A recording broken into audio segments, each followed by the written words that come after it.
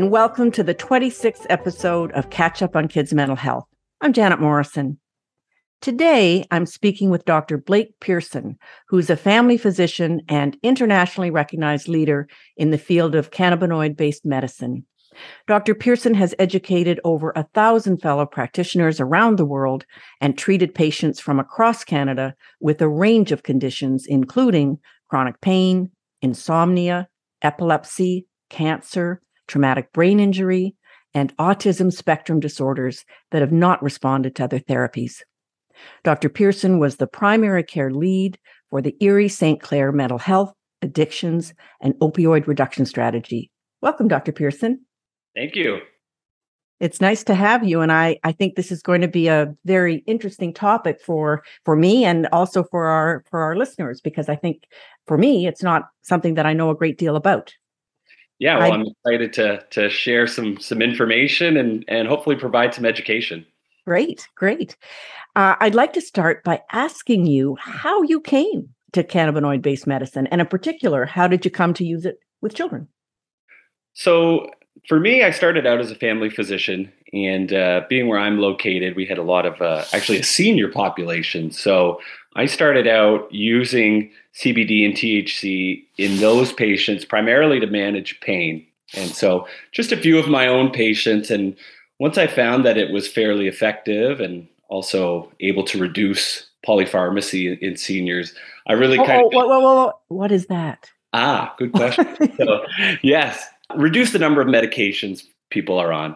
Okay. Yeah. So for seniors, that's a big issue because the number of drugs certainly correlates to more adverse drug reactions. The more you're on, you're more likely to have an adverse reaction. So that's why I'm keen on cannabinoids in seniors, because it's multimodal in that, meaning you can treat pain, but oftentimes these pain patients have trouble sleeping. You can also treat sleep with that. When you reduce pain and improve sleep, oftentimes mood improves. So it's not uncommon to then come off of an SSRI or an antidepressant. So it's really not uncommon to reduce by 3 or 4 medications, which is really important in that senior population. Because it causes so much toxicity. Yeah. Just the more meds you're on, again, the more risk you are for those adverse reactions. So it's always a win if we can reduce certain medications. So That's where we started, or that's where I started. That was my practice. Saw good results for pain and sleep. Educated myself. A big issue of cannabinoid medicine is we don't learn about the endocannabinoid system in medical school. So, or pharmacy school or nursing school. So I had to do my own education on the physiology, and that's another barrier, or why still a lot of physicians these days aren't comfortable with it because they don't have that knowledge base. So your question though around how we got to using it in kids with autism who have failed maybe some traditional medications is I actually treat dementia residents as well. That's where I started in nursing homes, was using CBD and THC to reduce the behaviors of dementia, the agitation, the calling out, trouble sleeping. And the cannabinoids are effective, but also we were able to reduce antipsychotics. So those are an example of a harmful medication that we're really moving away from in that space. So roundabout way of getting to our discussion on autism, but it was seeing the improvement in some of these behaviors, the agitation. That's when the thought came to work with the children with autism. There's been research done in Israel to support that work. There's certainly practitioners out there like Bonnie Goldstein doing a lot of work in this area. So once I saw that, had the science to back, we started to treat kids usually with CBD, and that's how we got started. So I've been educating myself on the topic, and there was some new research coming out of Israel that was supportive of using cannabinoids in treatment of autism spectrum disorders. Still early days as far as the research goes, but there are emerging randomized controlled trials now that are being done. And there's some trailblazers in the field, like Dr. Bonnie Goldstein has been working with children with autism spectrum disorders and using CBD for some time now. So my own education, following some of the leaders in the field, and my own comfort level led me to starting to treat these kiddos with autism. And there is some history of use with children and adults with epilepsy. Is that correct? Yeah, so that's where it really starts for these kids. Was the body of evidence where no doubt there's robust evidence now that CBD is effective in treating refractory epilepsy or epilepsy that doesn't respond to traditional medications. And oftentimes, these children with the rare seizure disorders have autism as well. And so that's where, yeah, a lot of that research has been done in the past to get us comfortable with the safety profile of CBD. Okay. So when this happened and you began to use CBD with children, how did you get the message out? How are children referred to you? That was really organic in a sense. Our community here in Sarnia is pretty tight knit as far as the physicians go. It's pretty collegial. So once folks found out about the work in primary care, certainly the work in dementia care, that's when some of those initial referrals started to come in on the PED side of things. So I'll get referrals now across from Ontario from pediatric neurologists for the epilepsy side of things. Oftentimes we'll get referrals from pediatric psychiatrists for managing the behaviors and agitation in autism.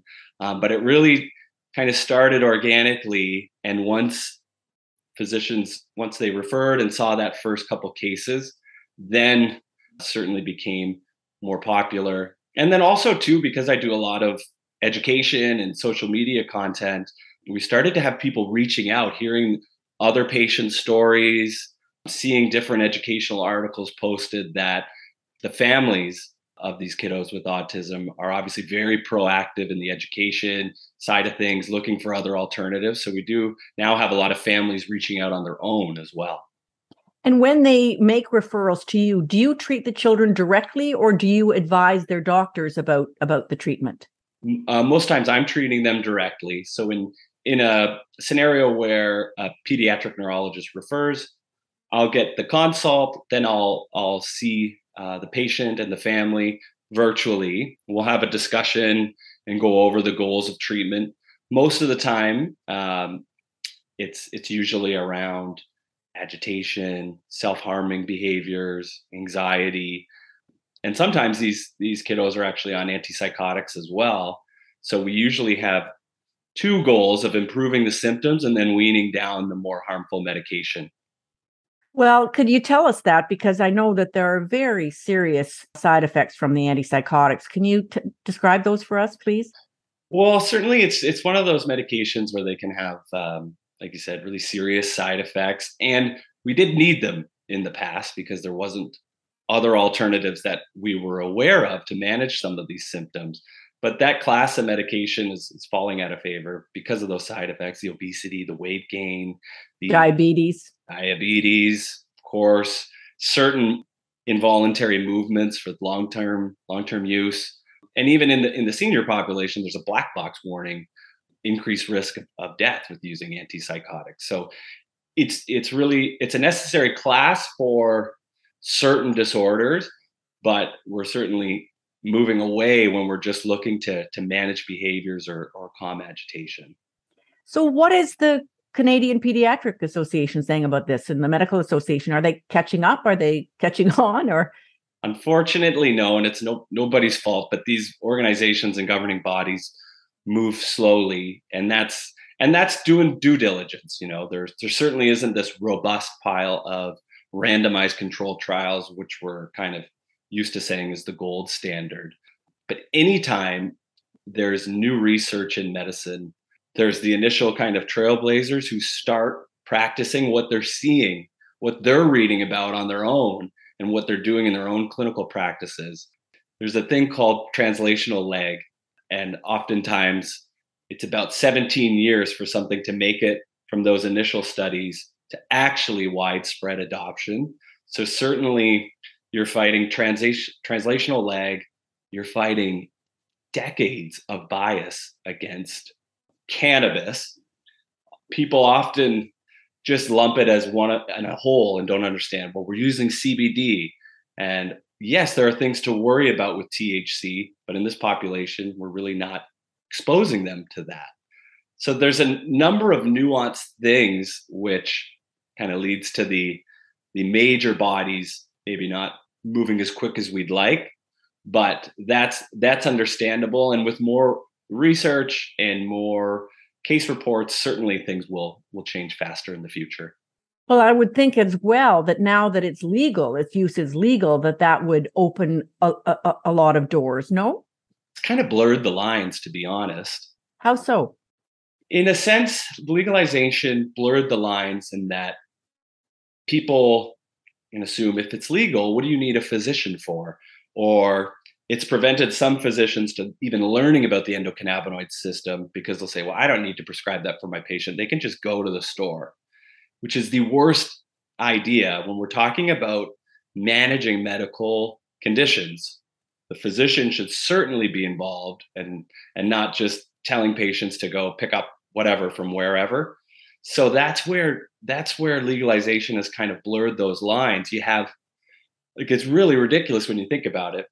Telling, let's say on my dementia patients, telling the family, just go to the local bud tender and grab a THC oil and start that dementia resident, wean down their antipsychotics on your own. Like it's absurd. And if we flip it to our refractory epilepsy kids or kids with severe autism, same thing, telling a mom or dad, why don't you go down to the store and pick up Lord knows what and give it to your 5-year-old who's having these behaviors. So there's a big difference between self-medicating. Yes, yeah, exactly. Or a big difference between someone on a weekend who wants to enjoy cannabis with friends versus someone who's managing a serious medical condition. Okay. I'm assuming that the medical associations are just leaving it alone. They're not forbidding its use. Correct. It's kind of leaving it alone is a way of saying it. There is kind of a forbidding tendency in it if you are inexperienced in using it. And I agree with that, with the notion of you should have some experience in using this in that patient population, as opposed to just any physician prescribing it for any child with autism. It certainly is a specialized area, and I'm with the associations on that side of things. So there is a specific directive that physicians who are prescribing cannabis should have training and understanding of its use.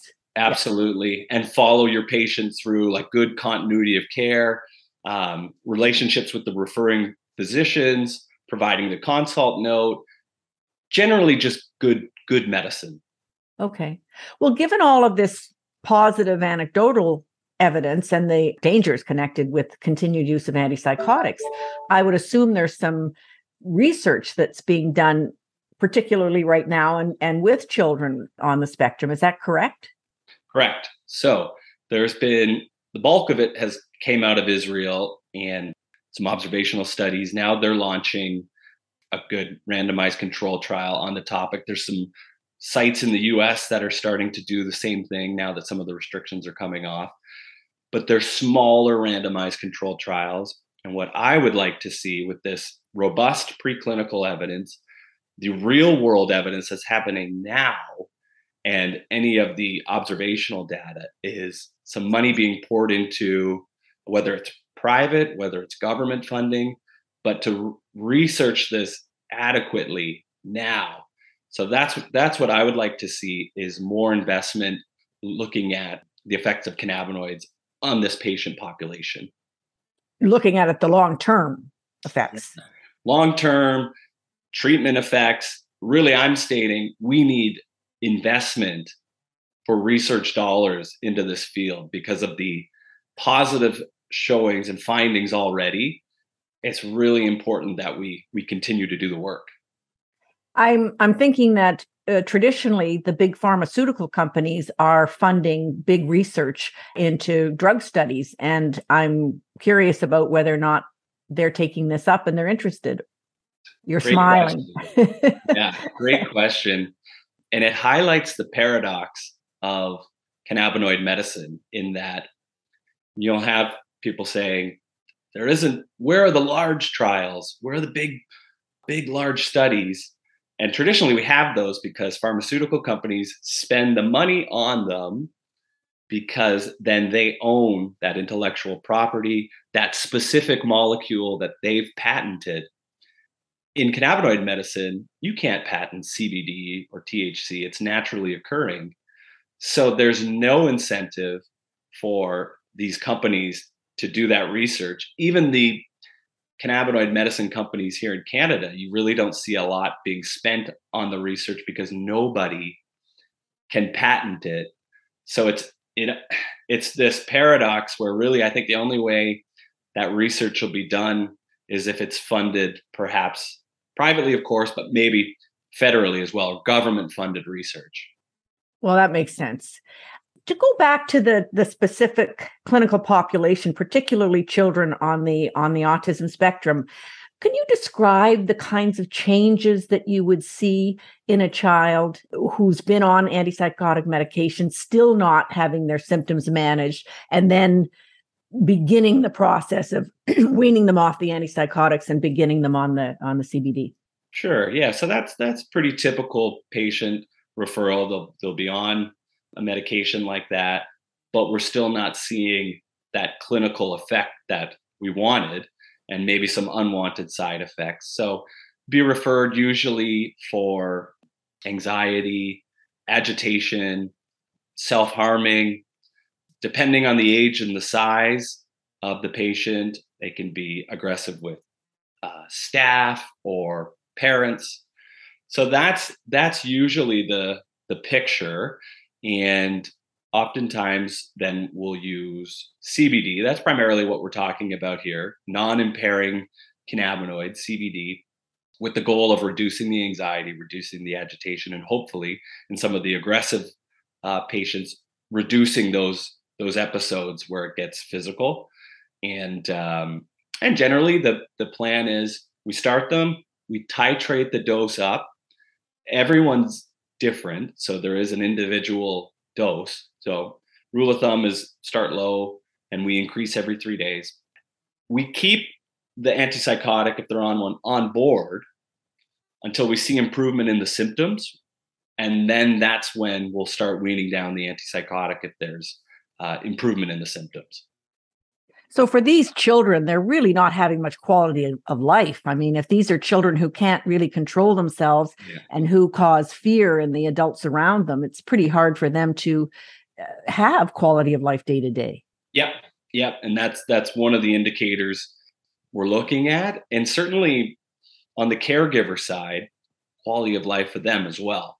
So you can imagine if you're in that environment, quality of life all around is tough. So by improving these behaviors, not only are the patient's quality of life improving, but the families as well. I imagine in some cases, it's the difference between being able to maintain a child or teen in their family home or not. Yes. Yeah. Sometimes it can be that severe. And one of the kind of the neat little clinical pearls, and it's shown up in some of the research in Israel, is we're talking about improving the symptoms, the anxiety, the agitation, but some of these reports, some of the speech measures or speech outcomes have actually improved with some of these patients as well. And I've seen that clinically for a handful of patients too. We're actually forming a sentence or stringing a couple words together. So there are some speech improvements in some of these patients, not everyone. And actually, that's a good point too. We're talking about the benefits, and certainly there are. Like I've seen a number of patients improve, but I've also seen patients that don't respond, and some don't respond to the antipsychotics either. So my main message would be it's not necessarily the miracle drug, although it helps a lot of people, but it's a reasonable option to trial. So where do you see this going in the future? What would you like to have happen, and what do you expect will happen? Well, honestly, what I would like to happen is big trials, funded trials, good randomized controlled trials, and based on all of these kind of positive signs, I'm very optimistic that would turn out in a good RCT. So I'd like to see the upfront investment on the research. And then from there, I would really like to see more physician adoption for cannabinoid medicine in this patient population, because you do see the benefits, and from a side effect profile, a better tolerated medication, if we can get more physicians comfortable with cannabinoids, then again, we can reduce the antipsychotic use in this patient population, which would be a huge win. Well, that makes sense to me. Thank you so much for this conversation, Dr. Pearson. It's been very interesting and I think very informative for me and for our listeners. Really appreciate your time. Thank you. My pleasure. It was very interesting to me to have that discussion with Dr. Pearson about the use of CBD with children on the spectrum and how it offers an alternative to very unfortunate heavy-duty antipsychotic medications that the children are now on. As he said, those antipsychotic medications have enormous side effects, including weight gain, diabetes, and also the kind of zombie-like state that they often put children in. So the idea that there is an alternative, that there is something that is working and has future promise is exciting. Thanks very much for listening. I'm Janet Morrison. Please subscribe wherever you get your podcasts.